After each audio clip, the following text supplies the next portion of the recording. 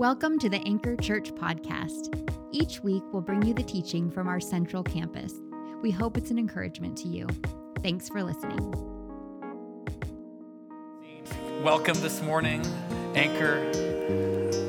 My name is Brian, and I'm one of the pastors on staff. If I haven't met you, I would love to meet you. And just starting out this morning, I want to just speak to something that has been all over the newsfeed and no doubt in our minds and in our conversations.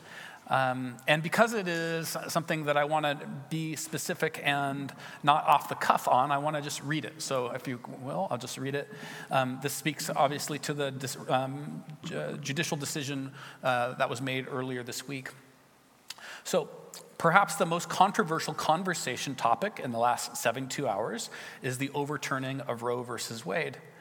And as your pastor, your thoughts and your conversations have been on my heart.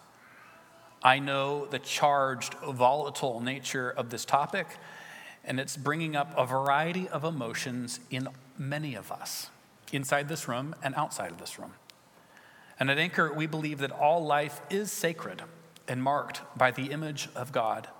We believe living out that means a deep compassion for all, a desire to understand everyone, even somebody from a different perspective. Advocacy for the vulnerable, all of the vulnerable. Care for all. And it is not merely a political stopping point. I also want to acknowledge that this particular issue has layers and is nuanced and uniquely involves women. At Anchor, we want to be a church that champions women in all circumstances, especially the most challenging ones. There are some of us in this room that have been affected by abortion in very real ways. And I want to make it clear, abundantly clear, that Anchor is a place where you will experience healing and never shame. I also want to acknowledge that in a room like this, there are varieties of opinions and convictions on this topic.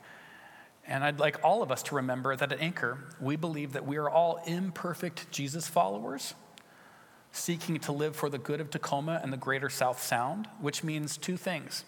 That as you look around you, every one of us deserves more grace from each other.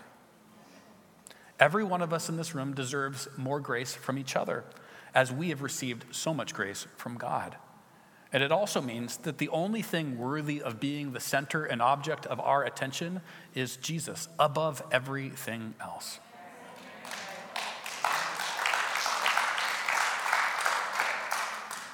As your pastor, I don't want to come off as having saying a statement and then ending the conversation. So if you have a question or if you would like to have a conversation, I'll be available and would love to meet with you and chat with you, whether that's a quick lobby conversation or something more appropriate over coffee or something like that. So just want to extend that as a pastoral thought, invitation to you all. Now, in a quick, easy shift, we'll be talking about the mark of the beast this morning. So, oh, mercy. It wasn't even a joke. I do think it's a little funny. Bonnie Jean mentioned the decor around, so what a perfect Sunday to talk about the mark of the beast with all the kids' camp stuff out there, Just totally perfect. We planned it all out. Hey, we're going to start off with a little bit of exercise. Are you willing to kind of engage with me a little bit? Anybody, you guys willing to engage with me? All right. I see some people, that may be willing to engage with me. So I'm going to ask you to do something. It does require a little bit of courage. I'm going to ask you to put your hands in the air. This is a test to see how sure everyone is. Remember that commercial? Don't worry, it's not too hot yet. We have AC here. You're safe. All right. You've proved that you can do it. Now you can put your hands down. All right. So now that I know all of you can do it, I'm expecting you're on the hook when I ask you these questions and ask you to raise your hand if this applies to you. See what I did there? You can integrate that little trick into your own life as well. What I want us to imagine is what makes us feel at home, okay? what makes you feel at home? For many of us, when we think of home, there are different things that pop up in our mind. So raise your hand, if it's people, if there's family close by, familiar faces, friends and family members, if that makes you feel at home. If you're not raising your hand right now, your family members nearby you have some questions. Go ahead and put it down. The next thing, how about this? Some of us have there's an object in our home, maybe like a chair that we love, or a sofa, or a table, or maybe just a bed. Hallelujah. Raise your hand if there's an object in your home that makes you feel at home. If you see that thing, you know you are at home. All right, how about this thing? This one was big for Candace and I when we moved to Tacoma. If you just know where you're at, you know the streets, you know where the grocery store is, you know where the best coffee shop is. If you're familiar with the place you're at, if that makes you feel at home, raise your hand. Great. How about this last one? Bumping into someone you know around town. How about that? Does that make you feel at home? Bumping into someone you know around town? Anybody ever saw somebody they knew around town but walked into a different aisle at the grocery store? Yeah, you're like, I'm not ready for that conversation. I don't want that small talk. I'm out of here. Clearly, this is a problem many of us face. Well, now with all of these things that kind of cue up home in your minds, and no doubt there are many other things, I want you to imagine all of those things being taken away. All of those things being taken away. The familiar faces, the familiar places, that little object in your home that makes you feel like you are at home, all of those things taken away.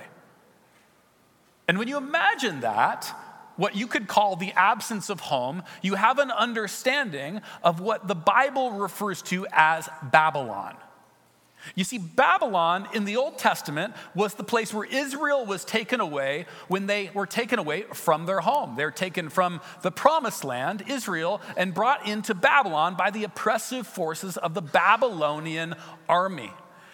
And they landed in a place that was not their home, people speaking a different language, didn't bump into anybody they knew around the streets, were lots of times away from their family, but even more, the values in Babylon were incredibly different from the values in Israel. If Israel said this was good, Babylon would most likely say this was evil.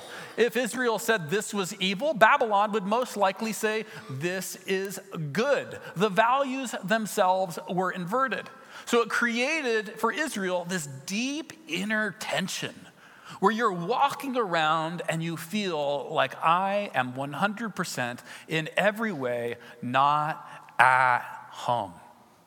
Now for the New Testament, often followers of Jesus, they use this term of Babylon to apply just to normal everyday existence, as they recognized the life that they were living in the places that they were ultimately wasn't their home. Oftentimes they may have felt a measure of comfort, and oftentimes they didn't feel a measure of comfort, but living in their everyday life felt like something that wasn't quite their home. Because they were living in light of the hope of Jesus coming back and making all things new.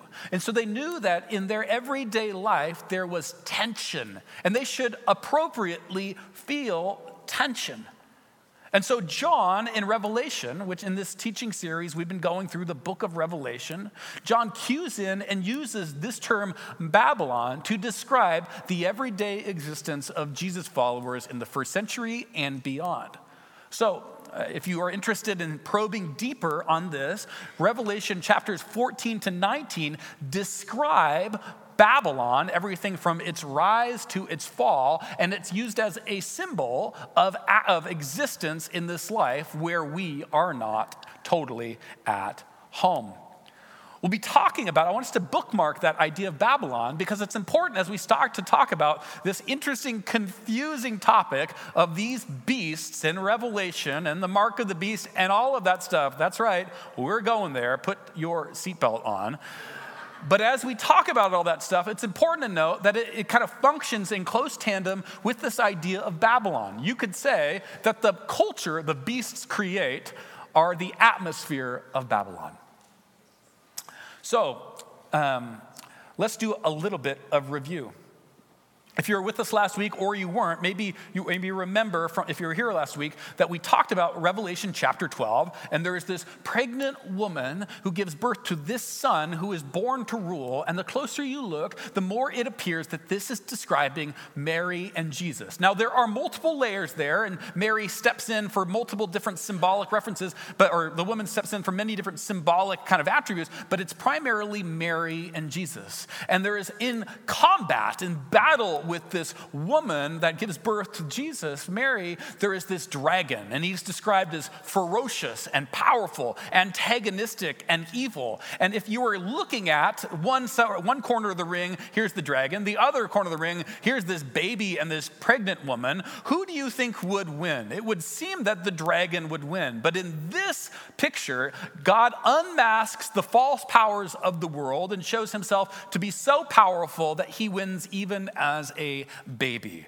And there is this repetition of this, the devil, which is this dragon, is thrown down. It's almost as if God is spiking Satan like a football in the end zone. There is this repetition in Revelation 12 that the dragon is hurled down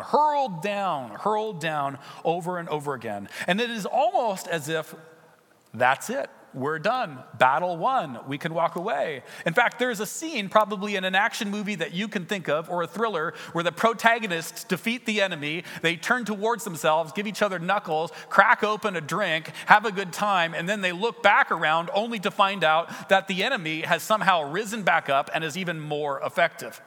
This is the scene we pick up in. Dun, dun, dun.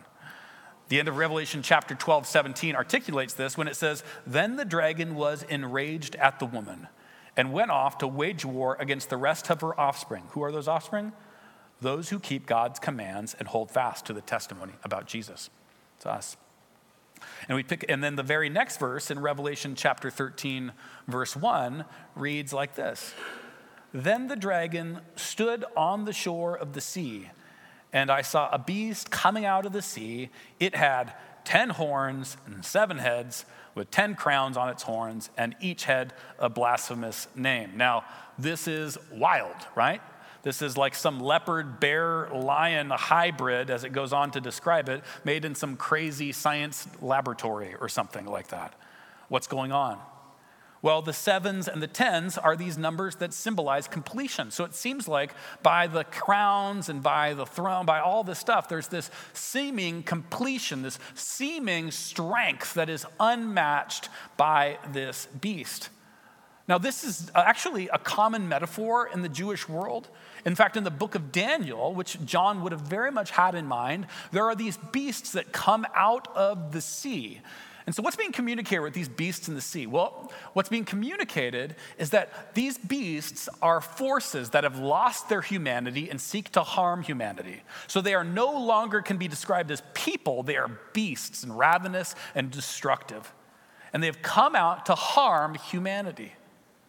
In the Jewish world, the sea was understood to be a chaotic place that was unmanageable and uncontrollable. So you could look at this situation here, Genesis 13, and understand it that there are these chaotic forces that have lost their humanity and are seeking to harm humanity coming out of this chaotic place.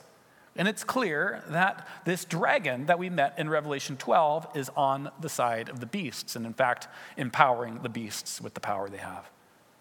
It goes on in Revelation 13:11 to describe a second beast. It says, "Then I saw a second beast coming out of the earth. It had 2 horns like a lamb, but it spoke like a dragon." Note that.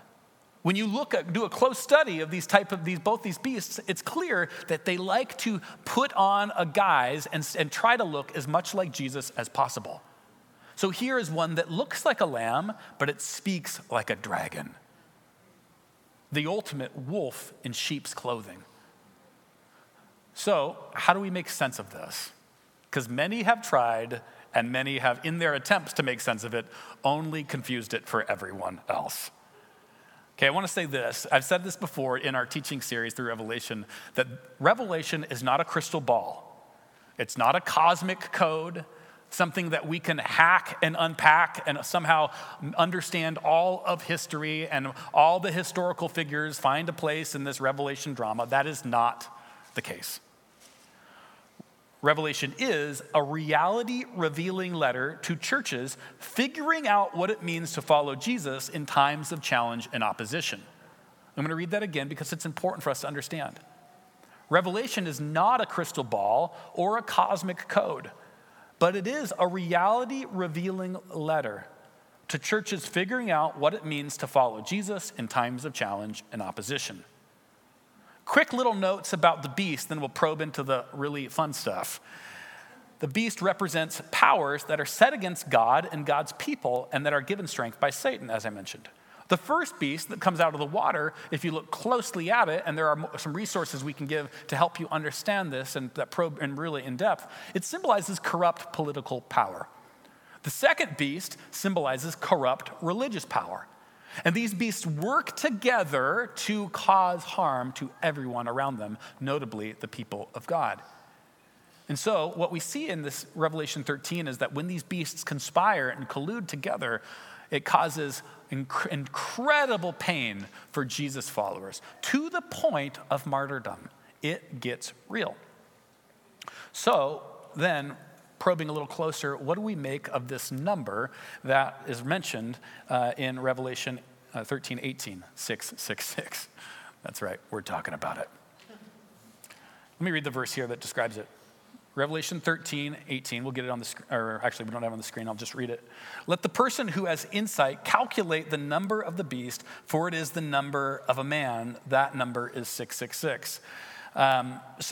Throughout history, people have concluded that it was the emperors Nero or Domitian, the emperors that were in power during the first century. Others have thought it was Mohammed. Others have just thought it was various popes.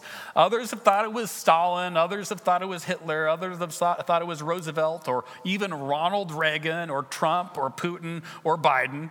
A couple years ago, somebody told me it was the internet, which I'm like, tell me more. I have an email address. I want to make sure I divest myself as quick as possible. He goes, well, you see the www at the beginning of the URL. I'm like, I've typed it in. I'm very familiar. He said, well, W is the 6th letter in the Hebrew alphabet. Get it? And I'm like, I don't, no, get away from me. Needless to say, at every age, there's always a hypothesis about who this applies to. What's actually being communicated? Well, the NIV that I read earlier, it says this is the number of a man. But in the Greek, the word a there, that little article, is not present. So it actually just says this is the number of man. Or you could say this is the number of humanity. 6 is the number of humanity. Now, 7 throughout Revelation is described as the number of divinity. In fact, the Holy Spirit is described elsewhere in Revelation as the 7 spirits of God. It's not saying that God has 7 spirits. It means that there's the Holy Spirit is completely the presence of the holy God. So while 6 is the number of humanity, 7 is the number of divinity. So what is this? What does all this mean? It means that 6 is the number that symbolizes almost there, but so far off. So close, but so far. Darrell Johnson, I mentioned his book that he wrote, Discipleship on the Edge, last week, and I would highly recommend it for anyone interested in probing these depths more. He says about this, 666, completely incomplete, always falling short of the glory of God. The purpose of the number is not to identify the beast, but to characterize the beast. You could describe this number of this 666. Really, what is behind it? It is this. The heart behind this number is this: I don't need you, God. You're irrelevant to my needs, God. I'm actually opposed to even the idea of you, God. I don't need you, God. Get out of my life. The 666 number is human ingenuity and human strength is all that we need, and we don't need anything else. This is what that number means. That's the heart behind that number. Rather than trying to crack some mysterious cosmic code that functions a little bit like the Da Vinci Code for Christians, really it's just actually way more practical. Because there's this temptation in all of us to think that we can do it without God, that we can live apart from God. And so what John is describing is That temptation that all of us face is the heart of this beast. It goes on to talk about what's referred to as the mark of the beast. So what do we make of the mark of the beast? The reference here in Revelation 13:16, and it reads, this is the beast, it forced all people, great and small, rich and poor, free and slave, to receive a mark on their right hands and on their foreheads. So, just like the number 666 has caused lots of speculation, so is the mark of the beast. It is not tattoos. If that was true, I'd be in trouble. Neither it is microchips or any other thing in the last 2 years that have made headlines, and I'll just stop there. What is being referred to is something actually much more practical again, and far less mysterious. The New Testament scholar G.K. Beale says, the forehead represents the ideological commitment and the hand, the practical outworking of that commitment. So if 666 means I don't need you, God, that heart disposition that all of us at certain points in our lives are tempted to believe, then the mark of the beast is the fixation, the root of that idea taking nest and taking up root space in our head. And then the outworking of that idea working its way out through our hands in our daily activities. And so that kind of temptation to believe that we don't need God might be something that you've experienced in your life, maybe even something you've battled in your life. But what's the mark of the beast is that idea for it to be fixed into your identity. That's what the mark of the beast is. The disposition, the settled disposition of your identity that says, I don't need you, God, you're irrelevant, all I need is me. That's being referred to in this passage. And here again is this, it'd be nice if it was a little bit more mysterious, because then it would be out there and we wouldn't have to wrestle with it. But because it's something that is actually way more relevant and way more practical, we have to do that deep soul searching rather than farm it out as somebody that's bad out there in history. But really, it's that temptation that is universal to all of humanity. So the next question that's important for us to understand is what's being described. Is this a future reality? Something off there in the future? Is this a present reality? Something happening right now? Or is it a past reality? Something that's already happened? And the answer to that question is yes. Revelation is not a chronological sequence of starting with a timeline in Revelation 1 and ending the timeline in Revelation 22. Rather, it's overlapping images seeking to reinforce the same message in a variety of different ways. That means that, the message in Revelation 13 was applicable to the readers of the letter, the first century readers of the letter. You remember this. Maybe if you've been around for a while, you remember that Revelation was actually written to 7 churches that were all over the Roman Empire. 7 churches that John was trying to encourage and trying to challenge and trying to help them find what it means to follow Jesus in their everyday life. And some of the things that Jesus said to those churches that John wrote down and sent to them, they actually were very reminiscent of the challenges that I just described with the number and the mark of the beast. Some of the churches were wrestling with bringing in non-Jesus-centered religion into this Jesus-centered religion. So they had this cocktail of pagan religion and Christian religion. Other churches were seeking to flee the challenges of their everyday life and pursue comfort at the exclusion of living on mission in their everyday life. Other churches were finding themselves to be kind of lukewarm and not really caring for the things of God. So really, what's being described in Revelation 13 is something that is already being experienced by the churches that John is writing to. And it's something that we feel in a variety of ways up to this present day and will feel until Jesus returns. The 21st century, in fact, was, some of the times where in some places around the world that have felt the tension of being a Jesus follower in a Babylon-type world more than ever. Many feeling that affliction and persecution around the world, even to this present day. here's what we need to remember, and it might be worth repeating. As long as we live in Babylon, we can expect to feel the tension of walking in a world where beasts are on the move. I'm going to read that again because it is important for us to hear. As long as we live in Babylon, we can expect to feel the tension of walking in a world where beasts are on the move. There's a couple calls here in response to this. So in Revelation 13:10, there is what you could call a call to patient endurance. It's referring to that tension that Jesus followers feel when the beasts are really surging and really attacking. And it says that there'll be lots of pain for Jesus followers and for all the world. But in Revelation 13:10, it says, this calls for patient endurance. Patient endurance. The Greek language there that's described in those phrases means more than just waiting for bad things to end. It means expecting Jesus to arrive. And that's an important distinction.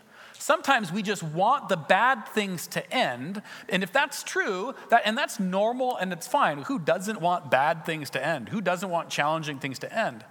But if we only want bad things to end, then our hope is fixed on the comfort of having the bad things stop. And what John is wanting is he's wanting us to set our hope on Jesus, and not just the bad things ending and the challenging ending and the affliction ending, but Jesus arriving. He wants us to set our ultimate focus on Jesus showing up, not just bad things stopping. It's an important distinction for us, especially as we think about being those that follow Jesus. And the second is found in verse 18, where it says, this calls for wisdom. It's talking about that number. As he mentioned, the number is this 666 number, the heart of that being, the exclusion of God, the disregard for God. And it says, in the very next thing, it says, this calls for wisdom. Now, one thing that's all around us is knowledge. You can look on Google and you can find any type of information you want. And in fact, we love bragging about what we know. Hey, have you read that article? Oh, I listened to that song, last week. No, I already downloaded it. Yeah, I was before you. Anybody with me on that one? Oh, have you been to that new restaurant? No, yeah, we went last week. We already went there. You should try the Hungarian wax peppers. They're amazing. We love knowledge. We love information. We love being on the cutting edge. We love knowing before everyone else knows so that we're the one that's in the know. We love that. But wisdom is something different. Wisdom is something that usually only happens through time and suffering and attention. Wisdom is something that shows up in a person's life when they've had to endure hard things and have not become bitter, but paid attention and let God work his way in their life. Wisdom is found in discerning what is truth and what is a lie. What is a neat presentation of a glamorous spectacle and what is actual factual truth that is worth staking your life on. This is wisdom. So John, on the heels of describing this terrible scene of beasts being on the move, says this calls for patient endurance and this calls for wisdom. And I think this word is true for us as Jesus followers in any season, whether it feels like beasts are on the move or they're not. We need to be people of patient endurance and profound wisdom. In an age of no resilience and mere hunger for information, we need to be resilient, enduring, wise people. Let us set our sights on that. There are 4 then identity markers that we'll close with here. See if the mark of the beast is this identity about of not caring about God. That is not just a flippant thought, but a deep identity of disregard for God. If that would be what the mark of the beast is, what is the mark of Jesus? And this is described in Revelation chapter 14 in the first 5 verses. In verse 4 of Revelation 14, it says that Jesus followers are led, not leading. Quick description of Revelation 14, very quick. It's described all these beasts and stuff in Revelation 13, but then we switch the camera and it looks on top of what's described as Mount Zion, which is a symbol for where God rules in the Jewish mind. And there on top of Mount Zion is this lamb. It's Jesus. The lamb doesn't need to dress up like a beast to show that he's powerful.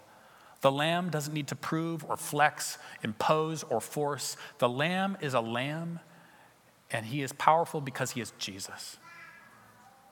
And there around the Lamb, it says there's 144,000. That's not an exact number. Nobody's checking tickets at the door. It's this number that symbolizes massive, massive numbers beyond counting. And they're around Jesus singing a song. And the first description of the identity of those singing to this God is that they are led but not leading. It says they follow the Lamb wherever he goes. Wouldn't that be a fitting description of Jesus' followers? That we would follow the Lamb wherever he goes. That we would not get ahead of him. We would not get too far behind him. But that we would hunger to be in close proximity with the one who alone offers hope, alone offers love, and alone offers the path towards true meaning and joy. This is the mark of the Lamb. The second mark of the Lamb is that we are God's and not the beasts. It says that we are purchased in Revelation 14:4, that we are purchased. This is the language from the slavery auction block. We're taken off the slavery auction block and we're brought close to God, purchased by God, what he could afford and what we could not afford. What we could not pay and what only he could pay. We're purchased by him. And this is good news on Monday morning and Tuesday nights and all throughout your week when the self-doubt comes in and you find yourself saying, I'm such an idiot. I forgot to do this, or I can't believe I did this. But let the reminder that you are purchased by God come quickly in those moments of self-doubt. In the moments where you beat yourself up with the little replay of self kind of doubt. Be reminded that you are purchased, that you are God's, and that God did not stand off saying, well, I don't know if it's worth the cost, but he leaned in and said, it is worth the cost. You're purchased. Your identity is one of deep and profound love by a God who is rich in it. The third mark of the Lamb is we are an offering to God and not a saving for self. In 14:4, we're described as first fruits, which is like worship language. Like you would bring the first fruits of the harvest to God and offer it to God. And so what John is describing is that you and I, we live lives of worship, that our lives are not to hoard back for ourselves, to do whatever petty pleasures we want whenever we want, but our primary disposition is that we are to give ourselves, all of ourselves to God, that he alone is the one that is worthy of our lives and worthy of worship. And the last one, and I'll invite the band up at this point, is that we are forgiven and not forgotten. Forgiven and not forgotten. In verse 5, Jesus' followers are described as blameless. Blameless. I don't know about you, but I can look at my life and there are many things that I could be blamed for. But in God's eyes, he sees us as his blameless kids. As he has taken all of the freight of our brokenness on himself and given nothing but his purity to us, so that in the eyes of God, we are seen as just as clothed in the robes of Christ, freed from our worst mistakes, saved from our folly in the future or in the past or even in the present, seen by the eyes of God as one who is blameless. Can I just tell you, if you bear the mark of the Lamb, if you're a follower of Jesus, you are blameless. You are not the sum total of your boneheaded decisions, but you are the sum total of God's gracious love poured out freely towards all of you. And this is what we symbolize, or this is what we take with communion. So in just a little bit, there'll be that opportunity, and it's just recognizing that Jesus has taken the blame so you don't have to.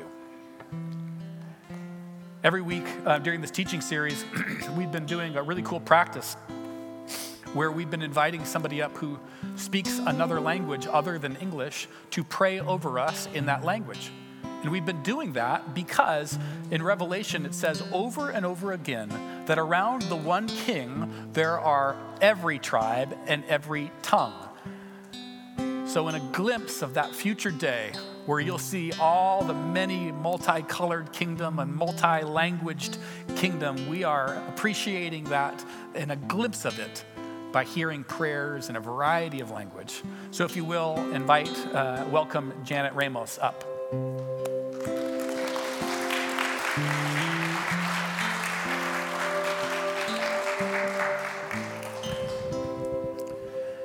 Janet, you're going to be praying over us in Japanese, which is going to be awesome. I happen to be there in the first gathering, so I know. But would you tell us a little bit about kind of your proximity to this language and also how you came to be a follower of Jesus? What's up, Anchor fam? I'm Janet Ramos. My husband was at the first service, Angel, and he is. I was born in the Philippines half a century ago to a first-generation Filipina Spanish mom and a first-generation Japanese dad. And 6 months after I was born, we went to Japan, lived there for 2 years. English actually was my first language and the language we spoke at home. But when we came to the U.S., my parents wanted me to learn Japanese, so they sent me to Japanese school every Saturday. That school was, the curriculum there was a lot like Japan, so super rigid, lots of weighty homework. Nobody there spoke English, neither the students nor the teachers, and all the students there were Japanese nationals, and I couldn't stand it.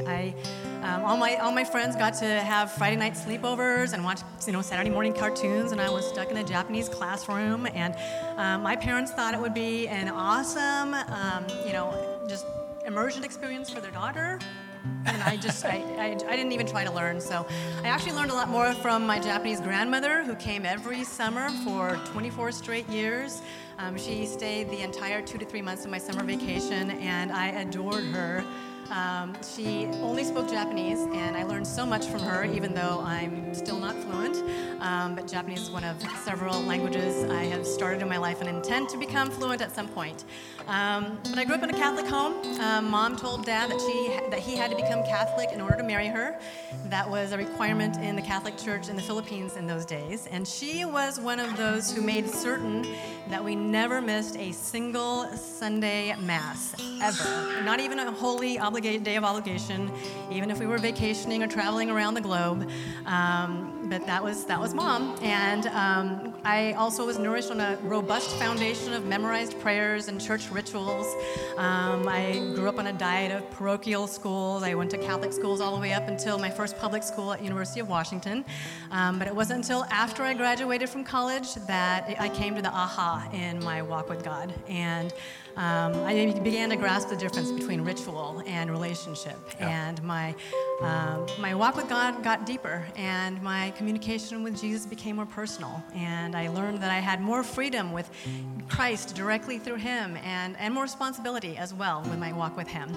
But last year, God very evidently moved my husband and me here from Seattle, so C-Town to T-Town, and made it also very clear that Anchor would be our new church home. And I am digging this series on Kingdom Talk that Pastor Brian's been sharing with us the past few weeks. I'm eager to see how we, as an Anchor family, may possibly extend past our comfort zone, whether it's in our worship songs or on the street with people in our community, talking to people who don't look like us or sound like us, to purposely grow our church community so that we here would look more like the kingdom of God, where we will be partying it up with our Father in heaven, with our brothers and sisters from every nation, tongue, and tribe. That's right. Awesome. Beautiful. Well, I'm going to be reading this prayer in English, and in the past we've had it on the screen. We don't today. So I just want to invite you to close your eyes. I'll be reading a line in English. Janet will be reading a line in Japanese. And just know that we're praying this prayer over us as an Anchor community. So pray with us. Strengthen us, God, as this world is not our home. 神様、私たちはこの世に属しているのではないゆえ、私たちを強めてください。Help us to stay faithful to you as you are faithful to us. あなたが私たちに忠実であるように、私たちがあなたに忠実であり続けるのを助けてください。Give us your daily grace so we might live for the good of our city and your glory. 私たちが私たちの町とあなたの栄光のために生きることができるように、毎日あなたの恵みを私たちに与えてください。In the name of the Father, Son, and Holy Spirit. 御父と御子と聖霊に皆によって。Awesome. Thank you, Janet.